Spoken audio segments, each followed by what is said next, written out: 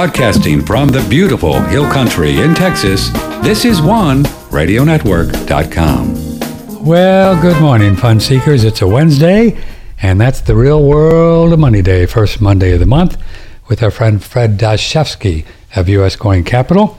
You're going to meet Fred in just a second, and we're going to have a fun time talking about the world of money, and it's a bit interesting, to say the least. And so if you care to join us, you can do it this morning, 888-663-6386. Email is patrick@oneradionetwork.com. Later on around noon Central, a couple hours from right now, Bear Paul Lando. He's up in the Northwest. Interesting fellow. So excited talking to him. And we're going to talk about all kinds of things in the world of health, wealth, and well-being. A regenerative farmer, very interested in the spiritual, emotional, mental component of healing. He's a good one, and he'll be here at noon. We'll take the day off tomorrow, and then we'll be back with It Takes a Long Time to Get Young, our Friday presentation of keeping your body happy and younger for longer than you're supposed to, according to the books, unless you look at the Bible, which was 144. I've had, this Christmas I'll have 75 Christmases under my belt. So as you can see and hear, I don't buy into the whole age thing, and I'll teach you how to do that because it's pretty easy. You might as well stick around for a while and have some fun and figure out how to get out of this popsicle stand and not reincarnate it back here. That's what we talk about. Mr. Fred, just back from New York City. Fred Dashevsky, good morning, sir. How are you? Well, good morning, Patrick. Nice to see you again. Nice to see you. You're looking great. I like your little flag back there. Boy, look at you, man. Thank you. Our new backdrop and a little upgraded equipment to try to make our programming a little better. Yeah, proud to be an American. You should do a country song. Absolutely. Proud to be an American. Well, we're having a good time here in Texas, Florida, Oklahoma. There's some states that are just telling Joe to pound sand, and he's having some courts agreeing with Texas and Oklahoma as far as vaccine mandates. A big ruling just out yesterday. Supreme Court, no, not Supreme Court, but I'll find it here. Here it is. This is U.S. District Judge Terry Daugherty, a federal appeal court, blocked a federal COVID-19 vaccine mandate for healthcare workers Tuesday. The ruling has nationwide implications. Our a constitutional guy, Charlie Sewell, I emailed him and I said, can they appeal to the Supreme Court? And he said no, because the judge ruled constitutionally. Very interesting. And this really plays into the whole monetary system, right, Freddie? Because these mandates and lockdowns and all this stuff, it certainly affects business. Tell us about your experience in New York City. Sure. Yeah. Apparently a little bit of pushback coming from parts of the country.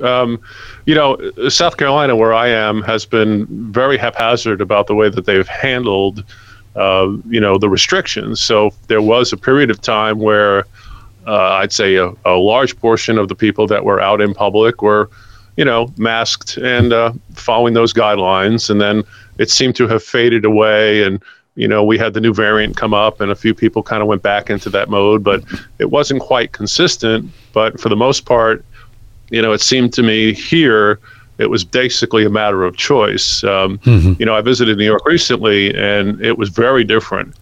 It was obvious that people were following more of a requirement. Like every public place I visited, from, walking into a bagel store to any restaurant, 95% of the people were wearing masks, and if you weren't, you were getting dirty looks from everybody, the employees and other people in there. Wow. And, friends of mine and I were considering going to a concert at a local concert venue. They had a requirement that you provide evidence that you'd been vaccinated, not only been tested. To get in the concert, Fred. Would not let you in the door into the building unless you could show them your card. Now, was there any of that in the restaurants or the bagel shops? Were they vaccine passport thing, or were they just masked? No, nobody asked, but it just seemed the mentality up there was considerably different than it is here in South Carolina. I was just struck by the vast difference, in how lax it is down here, and how people seem to be working from this point of view down here as a matter of choice, as opposed to a matter of mandate. And, I find mandates disturbing, and I'm glad there are political pushbacks and legal pushbacks. It always raises the question of how far the government authority go. And it's interesting how it's impacting the economy. Chairman Powell has been testifying, and the Fed has been testifying the last couple of days. And, part of the problems that they're facing, of course, the inflation issues, which have been pretty interesting to follow. I'll talk about that a little bit more, too, if I can. But he is also considering the results of what happens as we have another wave. And, will it cause another slowdown, or will it cause more economic activity that will cause the Federal Reserve to change, its modus operandi? It's an interesting environment when we're facing economic problems, but then we also have these health issues that are now prevailing, part of the economy.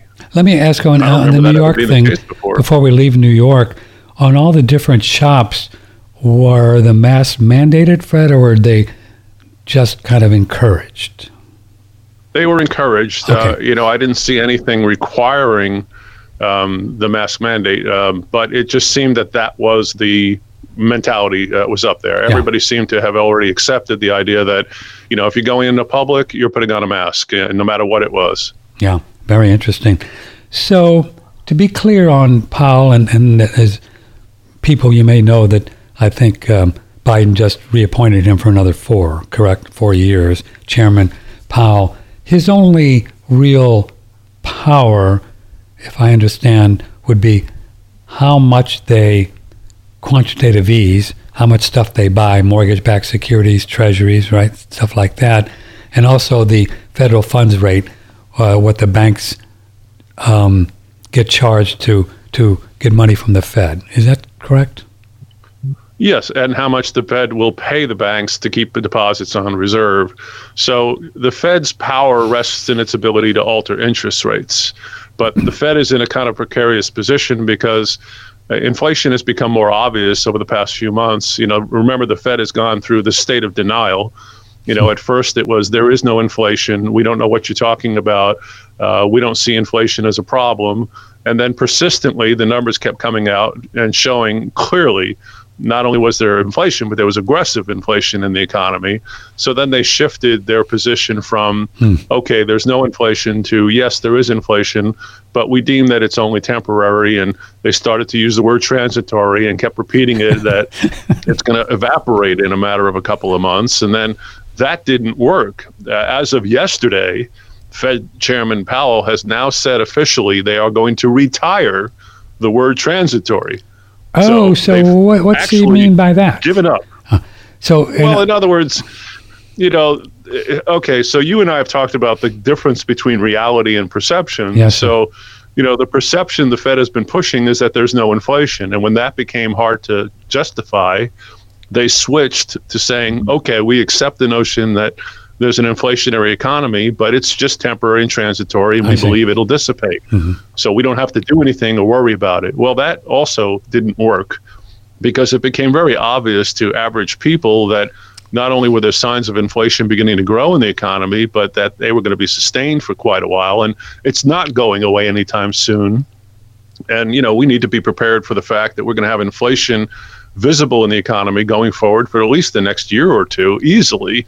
And the Fed was forced to have to address this gap between what everybody was seeing and what they kept saying. So to change the word from transitory to, maybe you're going to have this inflation, more of it. And boy, the markets didn't like it yesterday. 600 points, boom, and already this morning down 400 points. The markets don't like inflation. Why is that? Well, the problem that they're having is that the markets are trying to figure out ahead of time how fast the Fed will respond to inflation.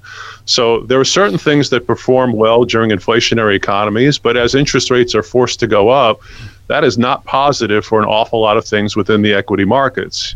The technology industry, for example, fares far better with low interest rates than higher interest rates. So if the perception is shifting that the Fed is growing in its concern about inflation and it's going to more rapidly move to raising interest rates, the stock market will respond negatively to that. So the market is having a hard time almost on a day-to-day basis trying to split the hair between the Fed's comments to see if it can guess ahead of time and speculate how quickly will the Fed respond to the inflationary problem and begin to raise rates. I know that we talked about this. Let me ask, and then you can continue. Why does technology like lower interest rates more? They thrive more on the cheaper money, the ability to get money cheap, and it helps those types of businesses a lot more than other businesses that can sustain a little bit more of a higher cost of borrowing money. So the technology markets particularly favor low interest rates and cheap money. I see. So they're, again, if you're playing this game behind the scenes and you're one of these, investor hedge fund dudes and, you're trying to speculate on the future, you're going to pay close attention to the guesswork and say, well, if the Fed's going to raise rates, usually, traditionally, that doesn't fare well for technology stocks. So perhaps I should sell those and move out of those into other things. So again, there's a lot of scrambling going on. Everybody's trying to get ahead of the curve. Nobody knows exactly what's going to happen. But the Fed's got a big problem. And the problem is, you talked about a little bit before about quantitative easing. Before the Federal Reserve can raise rates, it has to stop its asset purchases. Okay, let's unpack that a second. The asset purchases, and I'll pull up the H401, is what they buy, like the treasuries, mortgage-backed securities, or whatever else they can get away with under the hood that nobody knows about. And so why do they have to raise interest rates first before they do that? It's the other way around. Oh, it's the other way around. They have to stop. Yeah. In other words, buying assets from the Federal Reserve is the equivalent of pushing money into the economy. So it's an easing example, and it's a way of easing economic environments to create more motion and activity. In other words, if you can continue to make money available and cheap, right, the thought process is that moves the economy forward. Right. Raising interest rates does the opposite. It's like tapping on the brakes. I see. So before the Fed can raise rates, it has to first stop making these asset purchases. Otherwise, it would be like hitting the gas pedal and the brake pedal simultaneously. You can't do both. Why not? Well, the car won't know what to do. Well, yeah. What does it pay attention to? So it looks like here, even the last week, 1.4 trillion extra on the Fed's balance sheet.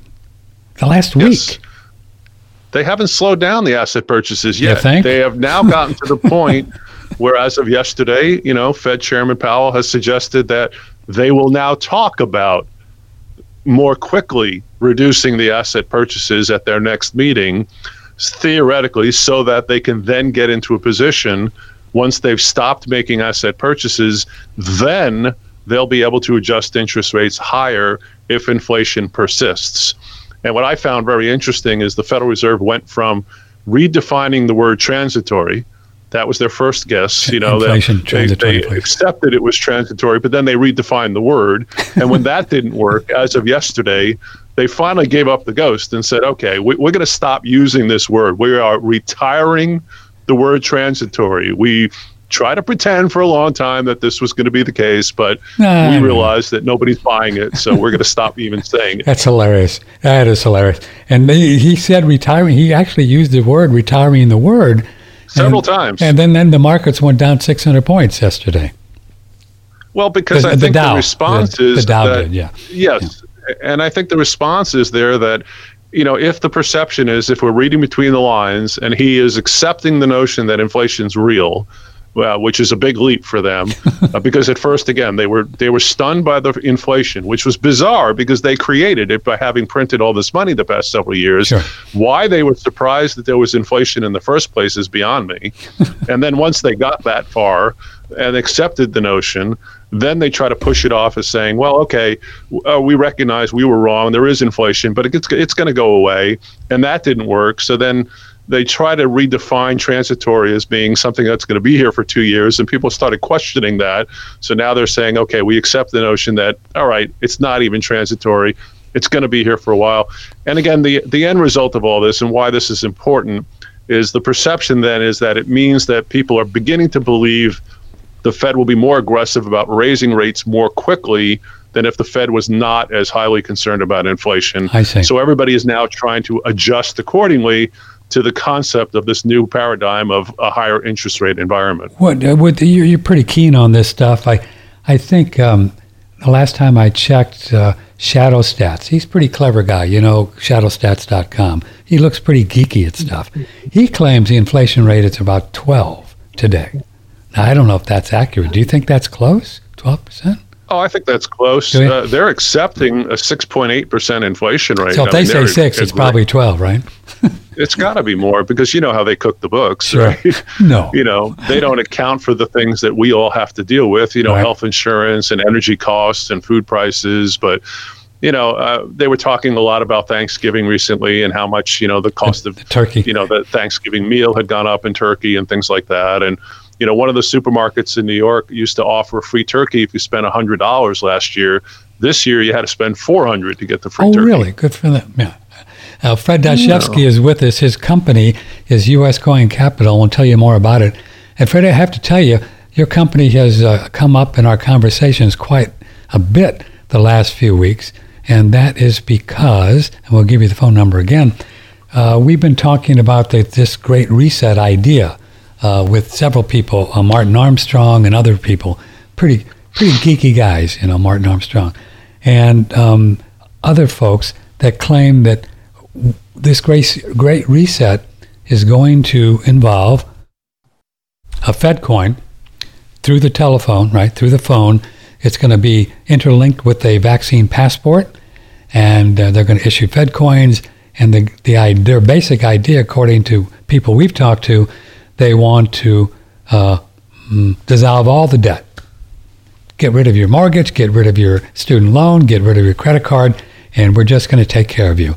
The guaranteed income thing, all through the Fed coin, all through the phone, and we can control your behavior that way. That's what the people who really study this great reset idea think is coming. When? I don't know. But these people then have been saying that it's really important, in their opinion, that you get some kind of other than dollars or digits, if you don't want to play that game, to have and to hold. So we've been talking about the pre-65 coins that you have called currency silver, and these are dimes, quarters, halves, and silver dollars. So if these people are accurate and you want to have something other than a Fed coin or a dollar, you can get some of these, right? Tell folks what you have and how that works. Sure. Whether or not we have a reset of that massive resort, or whether or not we continue to see this insidious inflation that just strips the value of people's money, I get calls from people every day, especially people that are, close to retirement or retirement age or slightly older, who've watched enough in their lifetime to begin to realize that the money that they're holding is losing a lot of buying power. Yes, sir. And they're worried about it. So a lot of people are beginning to say that they want to make sure that they establish at least some sound money as a basis for something they're putting away for their future. Obviously, I've been an advocate of this for 38 years now for the same fundamental reasons that I believe we have a flawed economic environment where we have an economy based on fiat money. Now, if there is some sort of global reset, which, again, I find this hard to accept, but, look, anything can happen. What happens to all the debt? What happens to all the people that are already owed money, and how do they get paid, and how does that get distributed? But if we're talking about changing the nature of money and forcing people, with Fed coins and digital currencies, you talk about the control of an economy by government. We have talked about this from time to time that, if they start playing this game, they, for example, may say, I'm sorry, Patrick, we don't think you should order that pizza. We're going to cancel that order because we think that your blood pressure is too high this week. And we've been monitoring your health, and therefore, that purchase is going to be denied. And since we control the money, we can control that. We'll also, of course, have a system, if that it does exist, where your privacy, if there is any left, which I guess we have to accept the notion that it's probably gone anyway, but it's out the window completely if we have complete control over the currency. What privacy do people have left? So, but prior to that, let's put the Great Reset thing aside. Richard Mayberry was on the show. I really like him. He's been around a long time, and he's a big fan of numismatic coins. He's a big fan of those that you sell, the St. Gaudens and the ones in the plastic cases that are all graded. And this is something people can talk to you about, too, if they are starting to believe that this inflation thing is not transitory. Sure. Well, there's a couple ways to go. The pre-65 dimes and quarters and halves are generally sold loose. So, they're not certified or graded. They're sold in large quantities. They're just loose change. They just happen to be made out of silver. And the availability of them is limited to, what was produced up to 1964. So we have a fixed supply, but they're still very inexpensive and don't sell for a lot more than merely the metal that they're made of, which is amazing when you think about that these days. Yeah. But it's a viable way for people to put away money. I mean, in 1964, when we stopped minting silver coins, a quarter bought a gallon of gas or so, and 5 quarters was the hourly wage. That was the honest earning wage. It was 5 silver quarters, which today at melt value is about, $14, $15 or so, per hourly wage. It's still a viable wage rate. That's interesting. So, the buying power of silver coins has sustained itself over 50 or 60 years, while the value of paper money has continued to deteriorate. And a lot of people are seeing this, and they're thinking that if we continue to print more and more money because the government has not stopped deficit spending, and the Federal Reserve continues to respond to all these economic problems by printing its way out of them, people understand that means a weaker dollar, a dollar that buys less. So perpetually adding gold to silver coins to one's investments these days makes a lot of sense. And those certified gold coins, like the $20 St. Gaudens, now we're talking about coins that are $2,500 or so per coin. Right. That allows people to put away large portions of wealth in a physical form that's still easy to move around. If you had $200,000 or $300,000 worth of silver coins, there's nothing wrong with that, but we're talking hundreds of pounds of silver. That's right. Yeah. So we can consolidate that with gold coins and make it something that, you can take a box of 20 coins in an NGC graded box and, you get a $50,000 of coins in a box that you can pick up with one hand and walk out the door with. It's portable and liquid, and it makes it much more viable. But there is an aggressive accumulation of these kinds of coins going on around the country, more so than I've ever seen in my entire career. Wow. And this liquid idea, we get that question a lot. Excuse me. In your experience, after all these years, people are always able to sell these coins, these minted, graded in plastic cases. You're always able to sell them. There's always buyers. Sure. That right down to the junk silver. There's tremendous demand, and of course it exceeds the available supplies, so that there's constantly a market.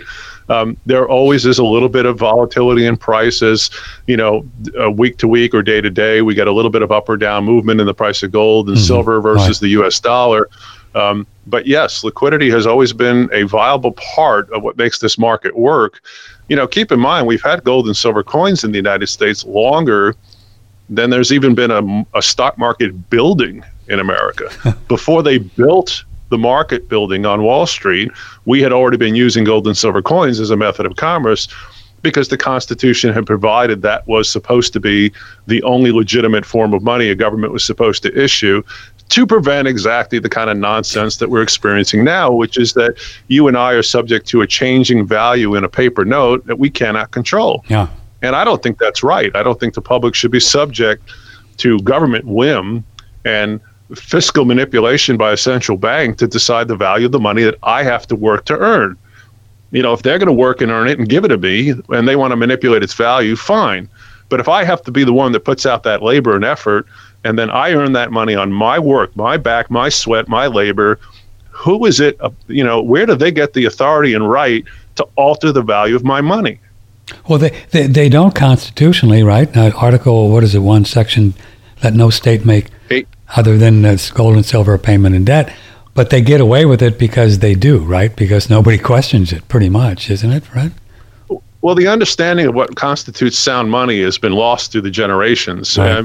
Think about all the young kids who look at cryptocurrencies. I've always questioned one thing about the cryptos, well, many things, but one thing that always struck me as interesting is why do people even look at that as an alternative? In other words, if the dollar was stable and strong, and you were confident as an American in saying, hey, I can earn my dollar and I'm not worried about its future value, you wouldn't feel compelled to look at any of these bizarre alternatives.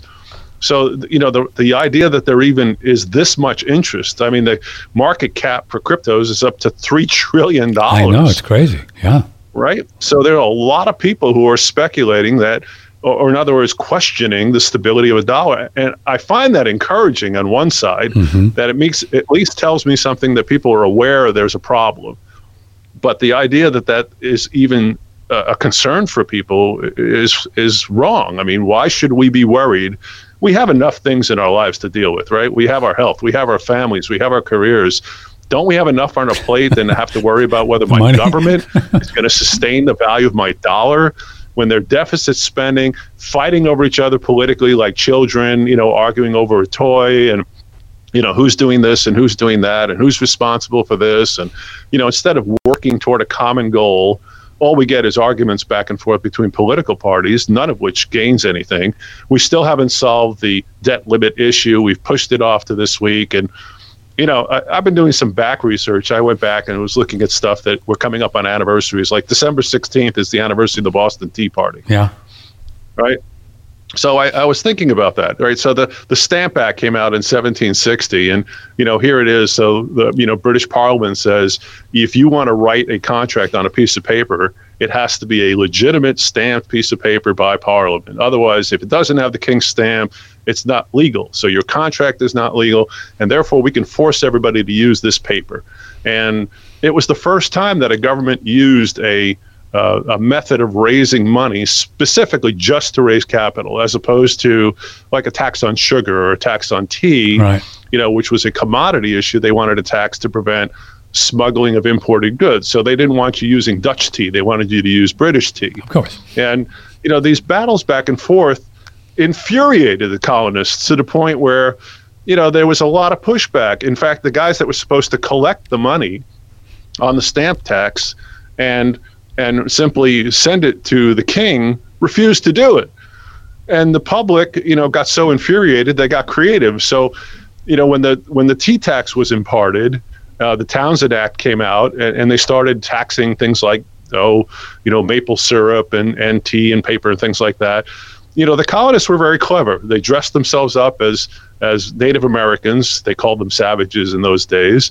They jumped on board the British ship because they knew the tax was going to be imparted as soon as the tea was taken off the ship and landed at Boston's harbor. So they took the tea from the ship and they threw it right into Boston Harbor. Now, they didn't hurt anybody. They didn't attack anybody. Nobody was killed. No shots were fired. No tea was stolen. The only tea that was dumped into the harbor was just enough to make the point. And I mean, when the news got back to, Parliament in Great Britain that there was this resistance, they started sending troops to America and forced the quarantining of troops onto the public. So, troops would show up at your door and the king would basically say to you, you have to pay for sustaining these people in your home. Wow. And they're there to enforce these new tax laws. And now, so you're basically infuriating the colonists who are already trying to push back on the idea that, they're saying, hey, we're being taxed for things that we have no control over. We don't have a representative in Parliament that's looking out for our interests.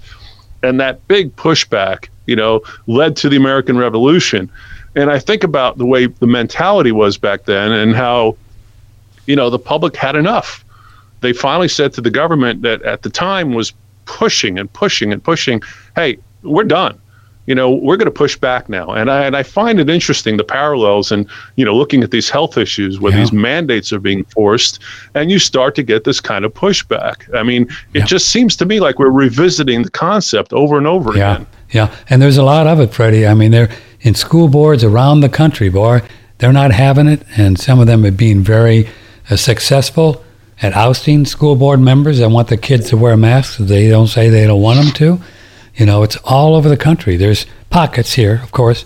There's some successes and some failures because of some failures. Yeah, I talked to a teacher the other day who lost her job because she spoke out at a school board meeting. Oh yeah, boom. All right, she spoke out at a school board meeting about her particular belief in, the rationale of a mandated vaccine. They fired her. I mean, at what point does America lose the First Amendment right? Where's our free speech? Why can I stand up and say, I don't agree with a, political position being presented by my government?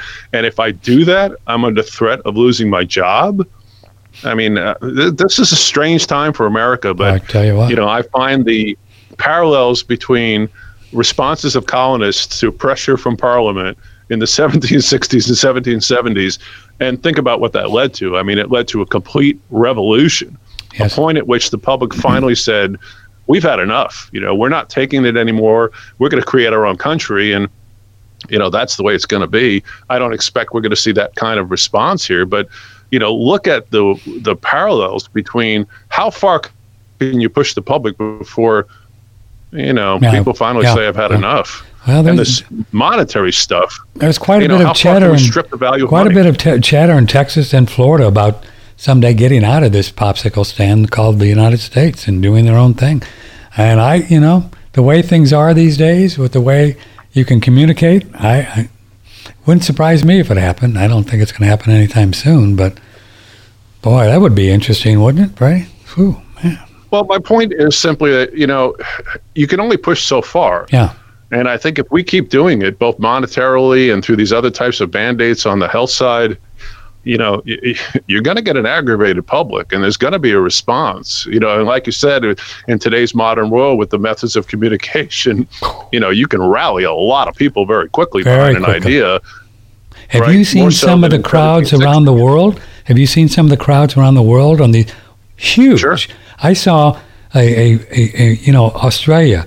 They are just totally fascist. I mean, they're knocking on people's doors wanting to get vaccines. Seriously.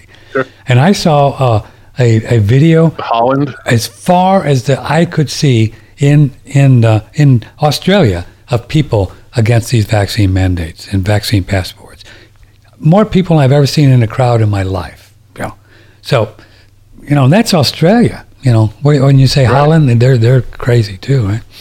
Yeah, places in Europe that are being forced a lot of pushback again. And, I'm just finding it disconcerting that we're getting these large pockets of people, these vast masses of people that are, saying, wait a minute, are we really going to accept this?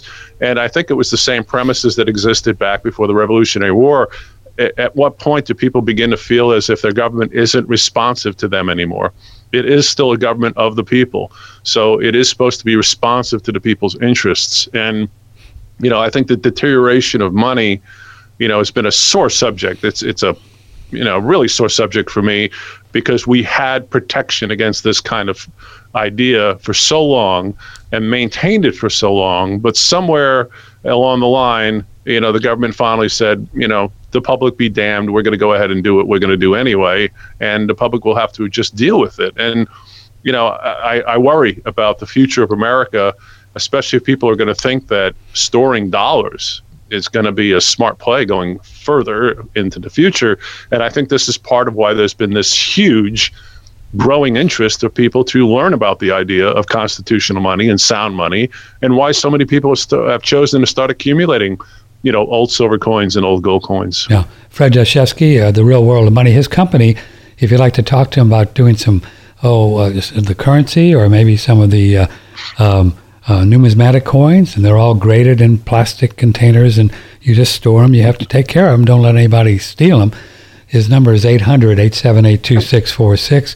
And we're very careful around here. We don't, Fred has never, and Andy, when he was here, we never kind of laid the groundwork that things are going to fall apart, so you should buy gold, right? We've never done that, and you don't do that, because it's just kind of fear porn, right?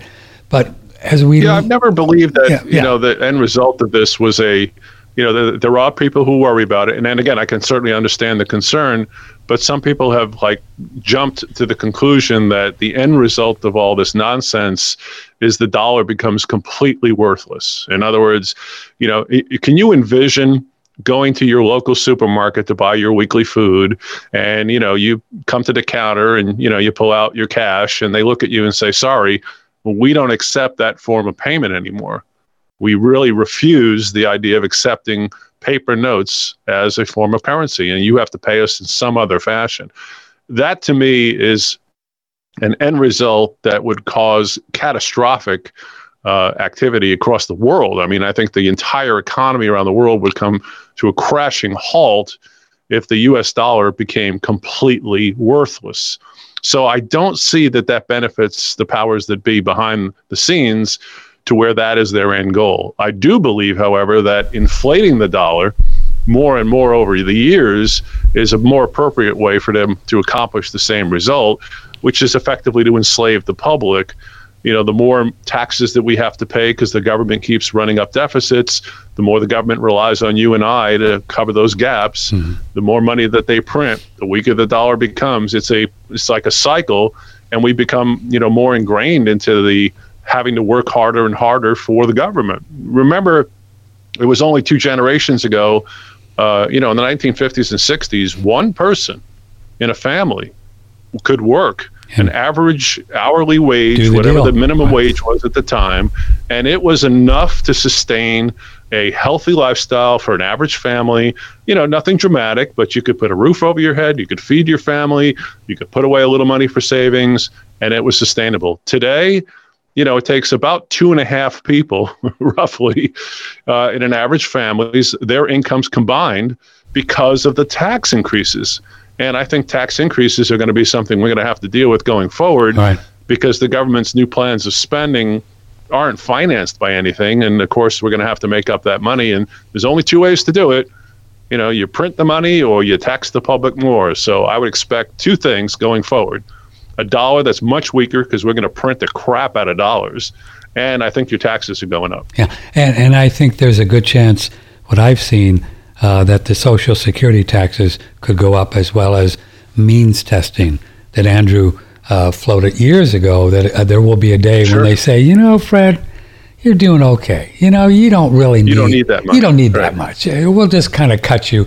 And they'll do it if they get a chance, right? Well, think about the problem, right? If they can't afford to make the payments, they have to start figuring out how to do this. How do you make it palatable to the public to say, we had an obligation, we had a trust fund, in theory. You have paid money, contributed it diligently all your life. You've been, you had no choice. They've stripped that money. Your FICA, SUCA, SUI have been stripped from your paycheck week after week after week, under the premise that once you retire, you would get some of that money back in those payments. Well, if they can't make good on that obligation, and they know that that's the case, and they have to figure out how to sell this to the public, talk about a knee-jerk response or a negative response from the public. If they came out flat out and said, hey, we're broke, we don't have the money, and guess what, you're beat, you're not going to get Social Security. Well, I believe what's happening today, as I do the research, is that the Treasury is borrowing about $350 billion a year just to make these Social Security payments. So they're already underwater. They're effectively printing the money. Yeah, they're printing the money because there's no trust fund, as you and Andy have taught for years, right? They began with the unified budget with LBJ. They began moving money into the general fund. Right. And it was dumped over in the Clinton administration, and pretty much ever since that, when Robert Rubin, when he was Treasury Secretary, replaced the money in the Social Security fund with government bonds, and then stripped the government bonds from the fund and replaced it with IOUs that some argued weren't even legal, but that's what's in the fund now. So at the beginning with Johnson, were there actually bonds? Do we know? At first, there was cash. There was actual money. There was actually money, and then they went to bonds, and then IOUs, and then Rubin went back to bonds, and then they went back to IOUs. Yeah, so now it's a convoluted mess of paper, but again, there's no actual money there. So in order to make those checks good that they send out weekly, the short end of this is that effectively we're simply printing all of that money in order to make those obligations good, because I don't think they want to turn to the public, especially the elderly, and say, thanks for being a good American for the last 30, 40 years, working diligently and letting us take this money from your account. And now that it's our turn to turn it back to you, we don't have it. That's not politically feasible at all. And not very viable. Not going to happen. Not going to happen. So we'll create the money we need, and then, like you talk about, means testing is one of several things that have been floated as a way of how could we possibly get some people maybe to accept the notion that they wouldn't accept their Social Security payments. If we can convince 20%, 10% of the people, hey, Patrick, you don't need that money. So how about if we don't pay you and instead, we'll send it to somebody who doesn't earn the income you do. That might go over. But again, I suspect they might try that and make it an option. I think there would be some people that would do it. They'd say, sure. I think so too. Sure, okay, I'll chip in. I don't need it. Yeah, I'll chip in. Right? But why is it even necessary? Of course. It's because they lied to us from the beginning, because they continue to pretend that they had a fund that they were financing. And now the reality is kicking in. And it's the same thing that we're experiencing today with this inflation nonsense. The Fed we're not in an inflationary environment. Oh, okay, we are in an inflationary environment. Okay, but it's temporary. Okay, well, it's not temporary. It's going to dissipate in a few. Well, it's not going to dissipate now, but it's okay because we're going to deal with it by raising rates at some point. It's okay. They change the nature of how they try to address it because of pushback. Because people are not accepting these notions so readily anymore. And I attribute it to things like, let's say a podcast like this, or the people that are really on the big national scale that are all standing up and saying, we're not buying the premise. Yeah. We're not accepting the fact that the emperor is wearing a blue gown. We're not accepting it. The man is naked. We see it. So we're not buying it. And, if you're going to try to continue to perpetrate this fallacy, I'm sorry, we're not blind. We see prices going up, which, remember, we have talked about this dozens of times. By the time prices go up, that's the point at which it becomes visible. The inflation is already an insidious problem at that point. Oh, I see. Because it's created when the money's printed. Oh, that's right. It's created when the money's printed, but when the prices go up, you've already have a big long time. So that's the result of the printed money. So I guess you could argue, as long as you keep printing money, this inflation is going to get higher and higher more quickly. Would that be? It's not going away anytime soon. This idea that it's going to be gone by the second quarter of next year is another fallacy that they're going to have to retract. Now, why would it go away? Why would it go away? Well, somehow the Fed is theorizing that how do we address inflation? How do we make inflation go away? We raise interest rates. But again, as we talked about earlier, they can't do that until they stop their asset purchases. They're still, as of this month, buying $120 billion a month in assets. So how will the market respond when they're not doing that anymore? And here's the worst part. Okay, here's where it gets really bad. Let's say the Fed stops its asset purchases. So it's no longer pumping this money to move the economy forward. And the economy responds negatively by slipping into a recession. The economy slows down because the Fed isn't pushing money into the economy. A slowing of the economy is a horrible problem for the Fed because it can't lower interest rates to stimulate economic activity. Because we're, a quarter, 0.5% now, or whatever it is, the Fed funds rate? Right. We have negative yielding interest rates environment as we speak. There's no room to go.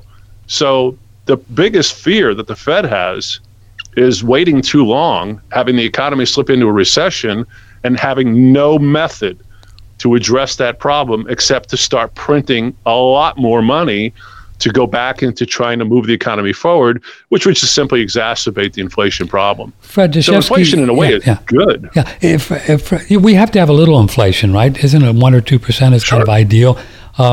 It's healthy. Is there any place right now from our listeners watching us, either today or on the podcast or on the audio, of getting some kind of return without a lot of risk other than gold and silver? Is there any place to go? I mean, what do you get, a CD or it's 0.5% or something like that? I don't know.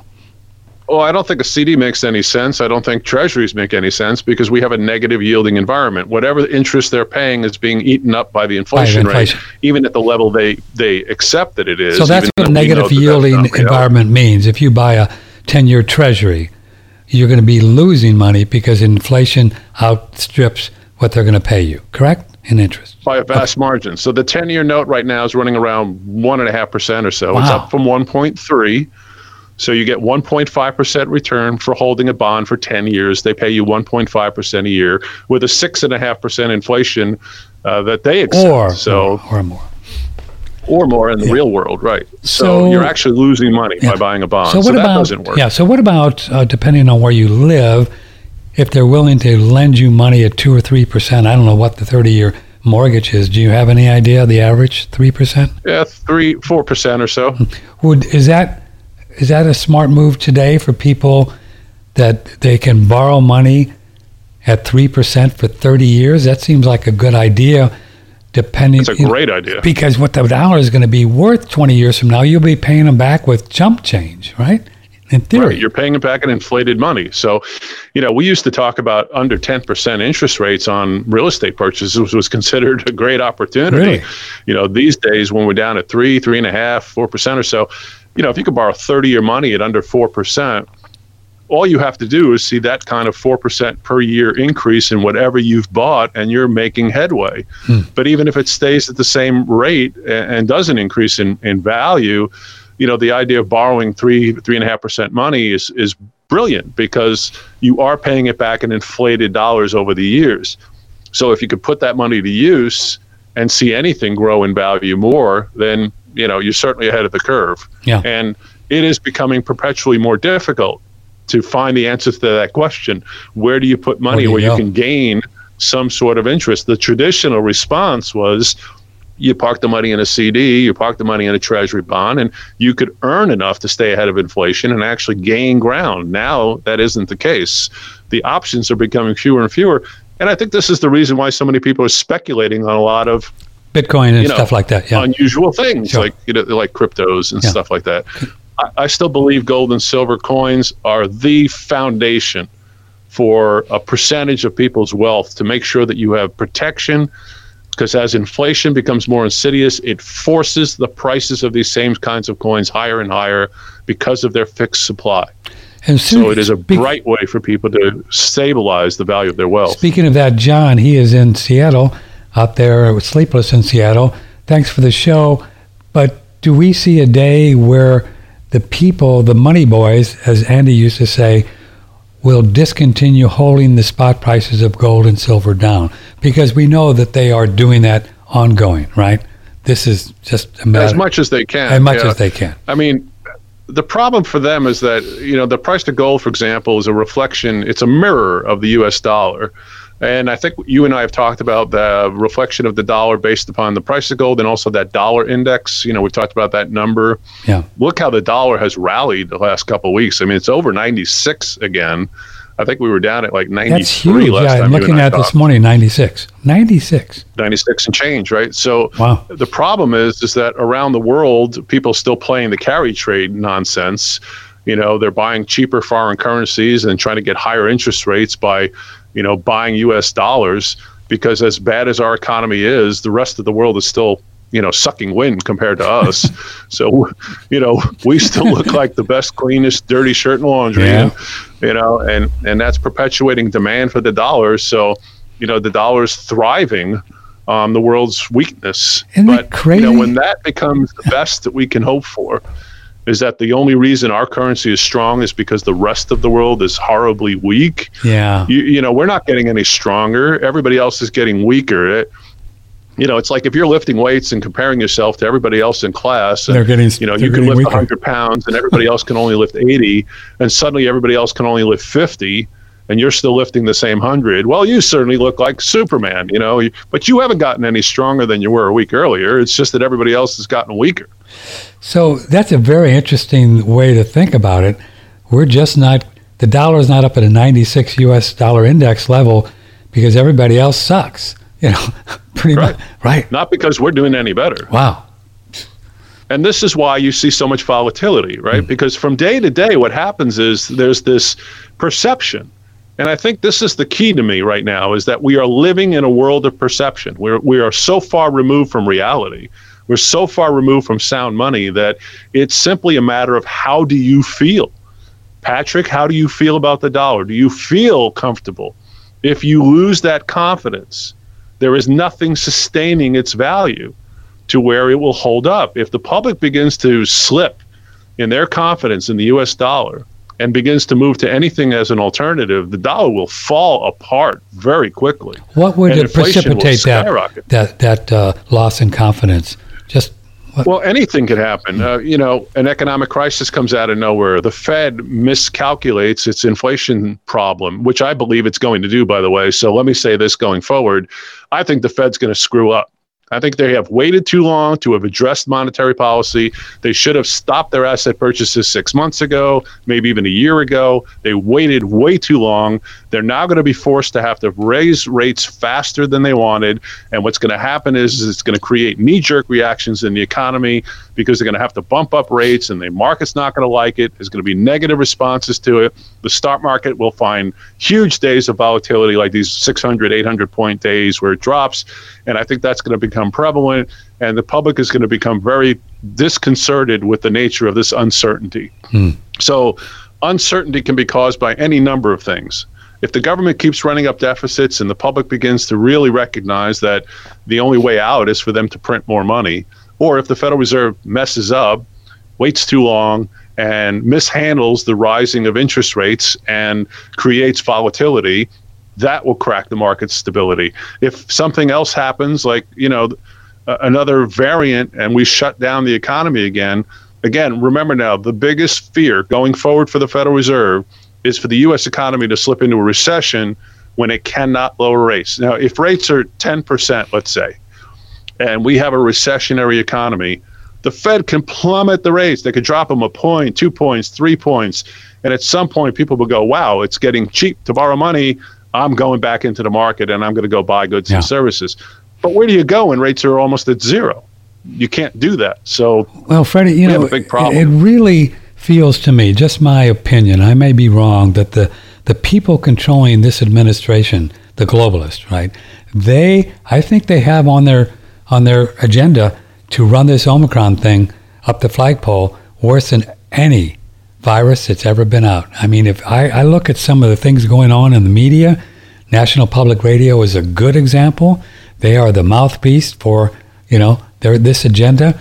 And Fauci and Biden, they're talking about this Omicron as being real, but they're going to ease us into it. Well, maybe next year, but we're going to be okay for Christmas. And I've seen these people in the way they operate, and I don't think they're going to let this guy go. So there must be a lot of people that want to crash this thing. My opinion, very possible.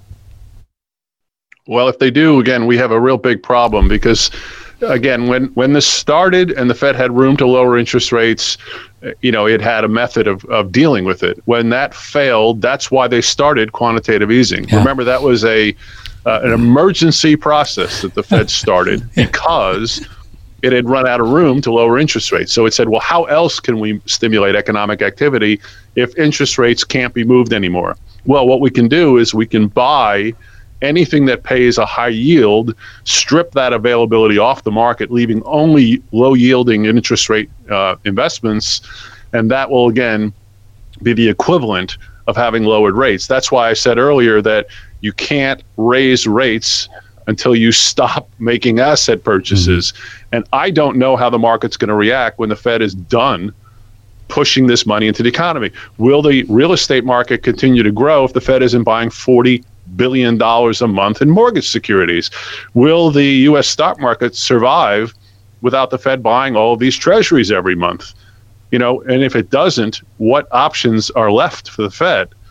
And to me, the end result of all this is that the Fed always has that one option. We can print, we can print. So has the Fed been monetizing most of these new treasuries with this infrastructure and the Build Back Better and all that stuff that's going on?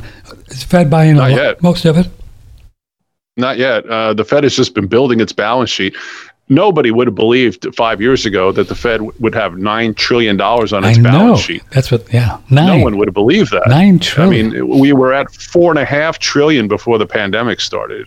I mean, that is an increase that is so unsustainable that for the Fed to manage that, I'm guesstimating, and I've been saying this for some time now, we're talking a good, solid 10 years for a Federal Reserve, a central bank, to try to unwind that volume of nonsense on its balance sheet. So it's nonsense because it's just paper that they created dollars to buy, but you've argued, and I still don't quite understand it. Someday I'll get it. Sorry, I'm a little slow on the draw. Why? I guess I've asked you this before. Why they can't just leave the paper there is because it's a loss of confidence for people to buy treasuries and to use the dollar, Fred, if they just leave it there? Because, if people start watching that the Fed is the only thing sustaining the economy, if it's responsible for all of the debt, I see, and it is the only buyer of these debt instruments, that's really problematic. Okay. Because all that tells people is that nobody else believes in this economy except the Fed.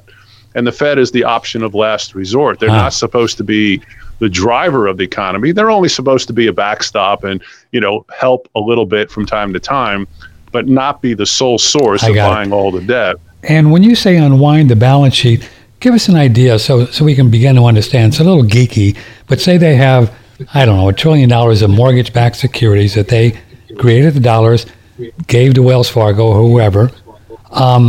How do you unwind that? What do they do with that paper?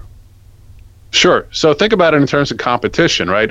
If the Fed is out there buying all of these debt instruments, then nobody else has to. Okay. So if the bank wants to write you a mortgage, it can sell this debt to the Fed, and it knows it has this buyer.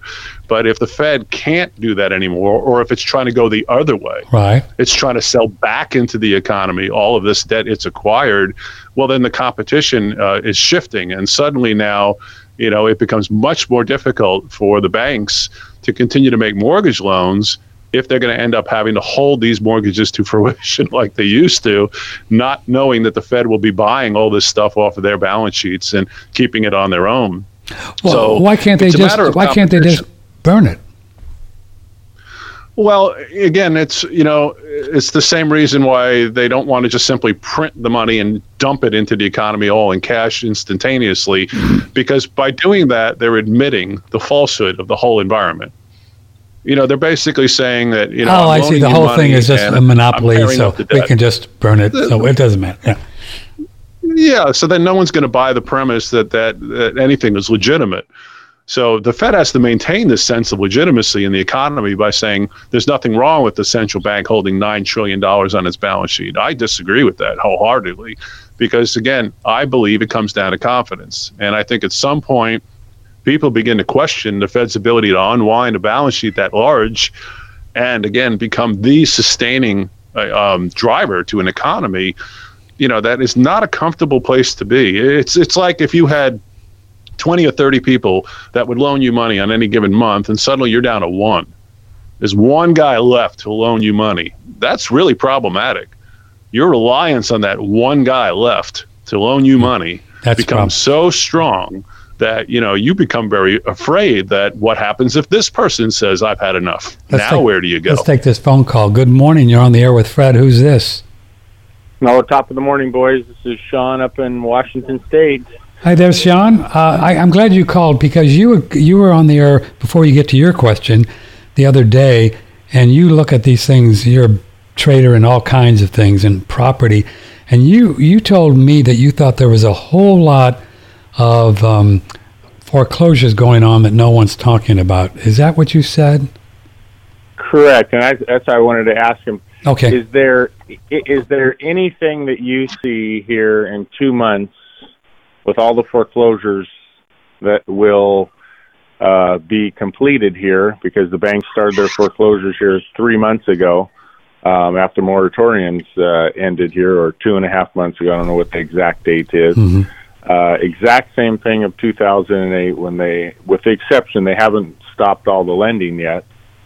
Do you see anything else that could stop the major collapse, or if they just keep doing the lending, even if these foreclosures go through, that we're not going to see a 50% drop in the market? What do you think, Fred? Well, here it comes down to, so who is going to accept the debt? right? Somebody is on the losing end of this if we start seeing foreclosures. And if the banks are not responsible because they've pawned the debt off to the government, then the government is on the hook. But if it shifts back because the Fed stops making asset purchases of mortgages, and the banks themselves will then become, subject to the onslaught of the foreclosure market, I believe their willingness to loan money is going to slow down considerably. That's going to create some problems. This could become a snowball effect. You could have a self-perpetuating motion problem here where it begins to, further and further exacerbate the same issue. So, yeah, that would be a big concern to me. And, I worry about how sustainable the market's going to be once the Fed again stops intervening. How will the banks react?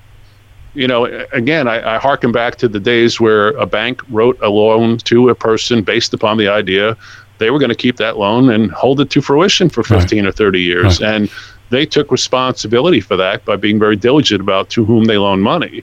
I don't see that the case now. I mean, they're loaning money to everybody and anybody, and that is going to create some problems. So, yeah, this could get really ugly, and there could be a substantial drop-off in real estate values, if this market shifts to where we go back to the old days of, you can't get a mortgage unless you really deserve it. Sean, how do you have the resources to really know how that these foreclosures are in the works? I've heard that a lot of people did the forbearance thing during COVID with the promise by the banks to, put the payments on the end. But the banks, a lot of them, depending, reneged on it. And that's been causing some foreclosures. Is that accurate? I hear that left and right and everything. I guess my thing, the difference between 2008 and today is I haven't seen anybody. Citibank and Cisco Bank are the only two that I found so far that shut off their lines of credits. And that was the telltale sign back in 2008 when all the banks turned off their lines of credits. And then they finally, after they turned off their line of credits, then they stopped lending to even, 700 credit scores, 750 credit scores.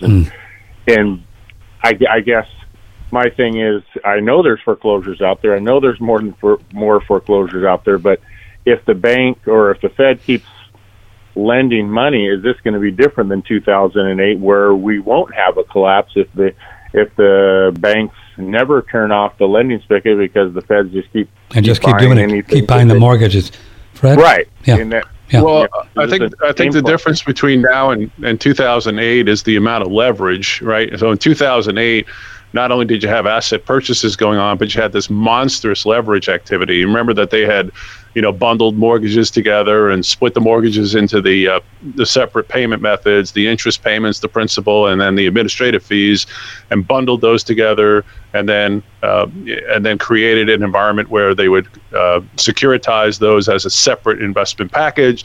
They sold those to hedge funds and pension accounts all over the world, and people were buying this stuff where the underlying value was leveraged 30, 40, 50 times over the actual value. And that's not being done now? Much today? Not to the extent it was in 2008. Okay. The extent of it in 2008 was so massive that, when it imploded, remember, it brought down major investment companies and major hedge funds, and, it collapsed Lehman and things of that nature occurred because, that leverage was so far extended. It was so far out of line that once you began that retraction, it was devastating to the economy. And then everybody who'd bought bonds from those companies, because the rating agencies had accepted the notion that these were AAA and therefore they could go into, teachers' pensions and they could be distributed all over the world. And people were buying these things without any understanding of what really was happening or what they were buying. I don't really see that as extensive now, simply because, I guess we've learned that lesson, of the extent of the mortgaging of it, and the financing of it has been a little bit different. But we still face the same basic kind of problem. I just think it won't be a worldwide economic devastation. I think we'll see internally, real estate prices, which are ridiculously overvalued now. But again, it's coming from two things. There is a supply problem, and there is an issue where people are looking at the value of money and saying, hey, I think I'd rather buy a piece of property than holding $300,000 or $400,000 worth of cash. But I think it'll be less problematic than it was in 2008, because we're not as heavily leveraged in this environment as we were back then. Okay, fair enough. Of the phony more of breaking it off. Yeah, that's what I haven't looked into, is if they've broken them up into pieces and and they valued them, Sean. That's right. Securitized. There was a lot of that going on, boy, and that's why this fellow, Dr. Barry in The Big Short, that's why he made all his money, because he saw it. He saw it. He said he did the math and just said, "There's no way this is sustainable." And once this cracks, what he foresaw was that there was not enough financial capability to absorb this backwash. And this is the kind of problem I have with the Federal Reserve's balance sheet. It's an equivalency problem. There is nothing out there. There is no organization. There is no country. There's no central bank. Nobody has the ability to absorb $9 trillion worth of debt. There is nothing that big that can absorb that quantity of debt. So it has to be eased back into the economy little by little. But again, if the Fed is pushing that stuff back in, it can't be buying it at the other side. And again, I think once the Fed stops intervening in the economy, we're going to be facing a little bit sense of reality that's going to catch a few people by surprise. Yeah, I mean, if the Feds are, I don't know what they could do on buying up the foreclosures. They could. They could. Yeah. Sure. So they could start that process on top of everything else they're doing to intervene in the economy. But again, we're perpetuating obviously a false game here that at some point, we're going to have to pay for it one way or the other. Yeah. Yeah. Okay, Shawnee. Thanks for calling. Good questions. Thank you, guys. Okay. Bye-bye. Yeah. So again, what this boils down to is this perception, right? Are we comfortable with the current environment? And obviously there's a lot of this stuff, it's, somewhat inside baseball or geeky, as you like to call it. And there's no question it is. It's a complicated mechanism that's being applied to an economy because we're lying to the public. And we have to consistently address the gap between what people see in reality and what the government is trying to perpetrate as what is their position of what's happening. And the more of this difference between the two that becomes apparent, the more the Fed has to deal with it. And when we're running a false like this, it's a shell game.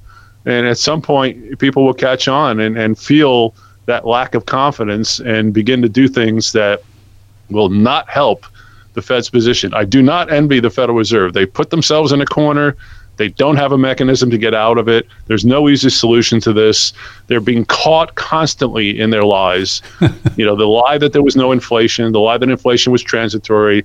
Now we're going to redefine it transitory. Now we're going to retire the word transitory. All of this nonsense is the difference between what they hope people will believe and what people are seeing in their real life experience. Yes, sir. It's hard not for people to see that prices are going up. They know inflation is in the economy and again, not going away anytime soon. Well, I think there's a lot of that going around. There are forces that want people to not believe their eyes.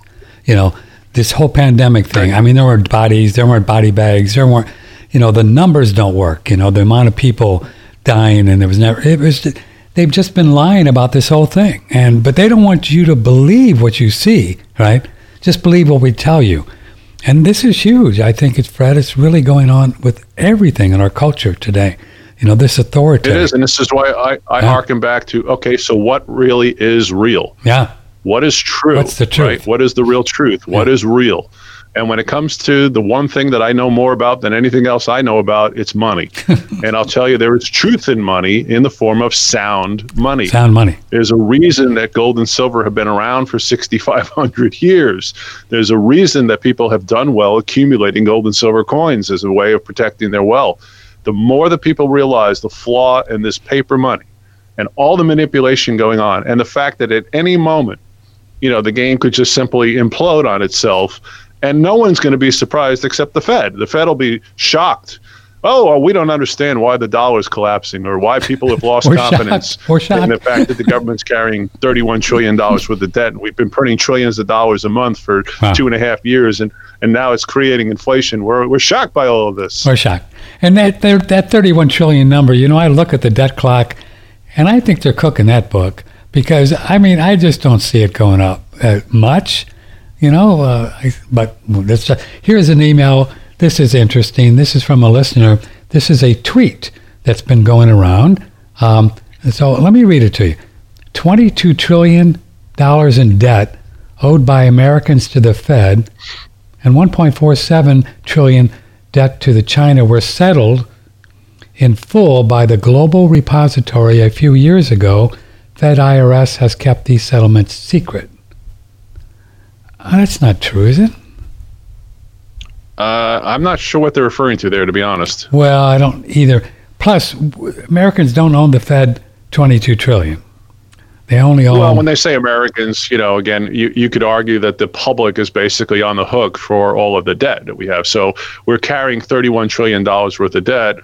It is the public, in the end, ends up paying for that, whether it's through higher taxes or through inflation. So, you could certainly make the argument that it's the public on the hook.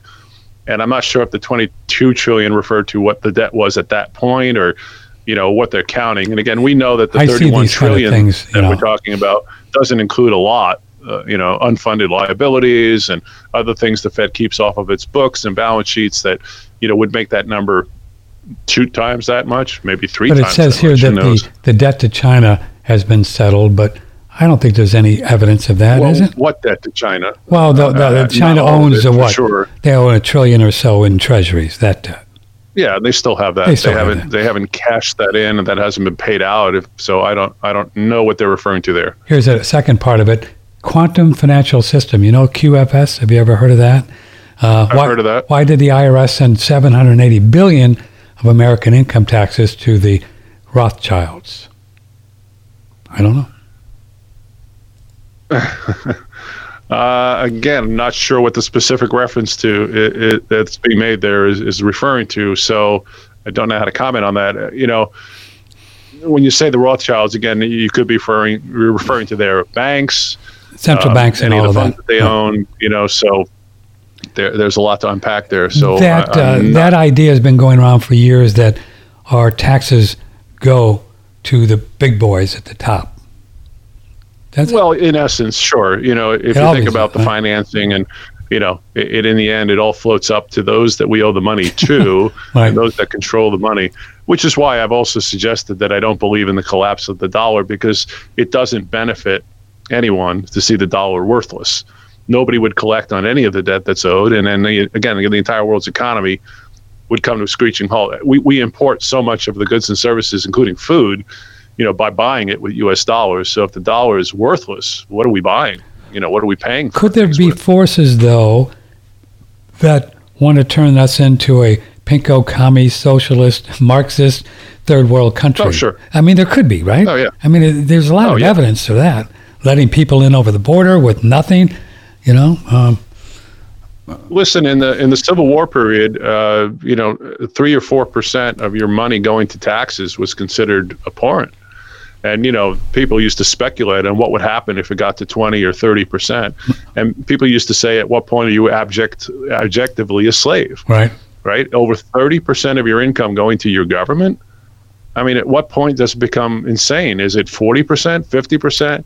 At what point does the public say, enough? I no longer have a free life. Right, yeah. I work for my government. That's all I'm doing. Then you have property I labor taxes hard. And all the other taxes, right? It's huge. Half my money goes to, the government one way or the other. And why is that necessary? Because the government can't stop deficit spending. Why can they deficit spend? Because they have a central bank behind them that will print whatever amount of money they don't have. It all comes back to the same fundamental problem. Yeah. We've removed ourselves from the concept of sound money, and it allows for all these shenanigans to continue. And I think the public shouldn't buy into it. The public shouldn't accept this for their own wealth. Let the government play that game. But for you, me, and the rest of the people out there, buy gold and silver coins and put them away for your future. You will be very happy you did. You will be, right? I mean, that's not just to sell them for you, but you will be. I mean, the numbers are there. You need that financial stability. The numbers you are can't there. count on this dollar if we're going to keep printing the crap out of them. It's just insane.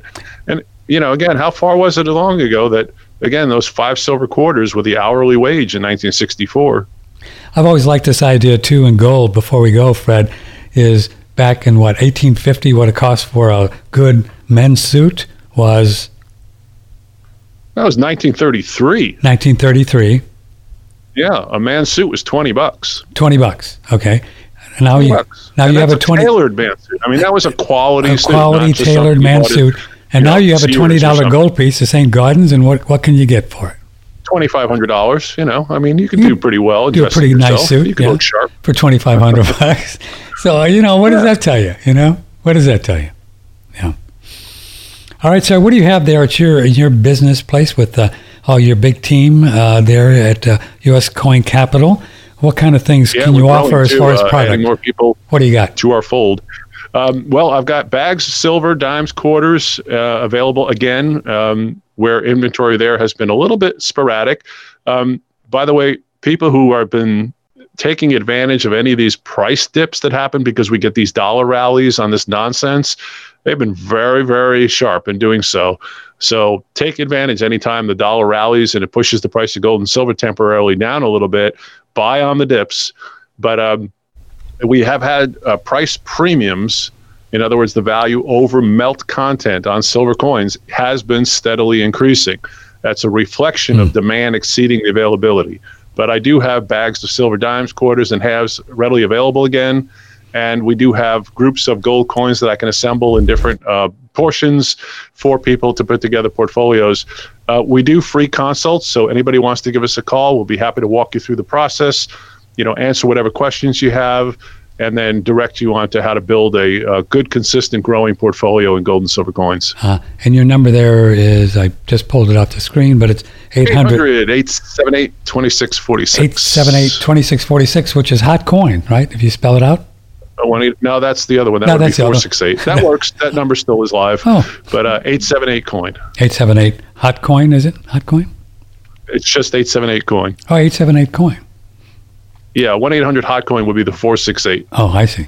But you'll find them. Which again, that number's still live. And you guys will talk to people and and listen to them and see what they want to do, right? And there's not a lot of places that are going to do that. Yeah, we'll try to tailor the portfolios for the people so that it's not a blanket thing. It's not appropriate for everybody. You have to have money that you can set aside for 4 or 5 years or so to really make this viable. It's not a short-term speculation on, buying something today with the thought that silver's going to $200 an ounce next week.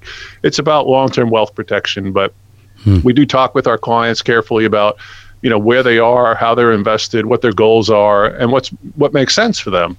But I am finding it very interesting. We are getting a lot of calls from a lot of people who on their own have reached these conclusions that inflation is going to be a significant problem. Right. And they're worried about the wealth that they've accumulated and making sure they protect it. Yeah. Good job, Fred. A wonderful show today. Thanks for being here. And his name is Fred My pleasure. Dashevsky. It's great to see your smiling face, Patrick. Yes, sir. And folks, when you call him, tell him that you heard us here, and he'll take extra good care of you if that's even possible. Thanks, Fred. Say hi, and we will see you. I guess we'll see you the first of the year, right? Yeah. Whenever. Yeah, I can't believe it's the end of 2021 already. Well, let me look at the calendar. When is the first Wednesday or first Monday? January 3rd, right? Is it really? Let me look. January. Yeah. I already got you on the list there. January 3rd, we'll see you. Will you stay out of trouble? You going to stay there or go anywhere or keep the business open over the holidays? I'm going to stay here. Oh, yeah. Yeah. But you'll take a little bit of time off, or can folks call during the holidays? I hope to. We try to squeak in a little bit of break time, somewhere maybe between Christmas and New Year's. We might take a few days down. But, listen, I've been at this for 38 years. So I think once in a while we need to take a couple days to sort of decompress. Yeah, we'll take a few days off. We've had a very, very active year. I mean, a very active year. So it's been good. And we are encouraged by the thought process that's spreading. And I think more people are becoming aware in a whole variety of different fashions, but I'm encouraged by that. And I think a good education is certainly going to go a long way for people. Indeed, sir.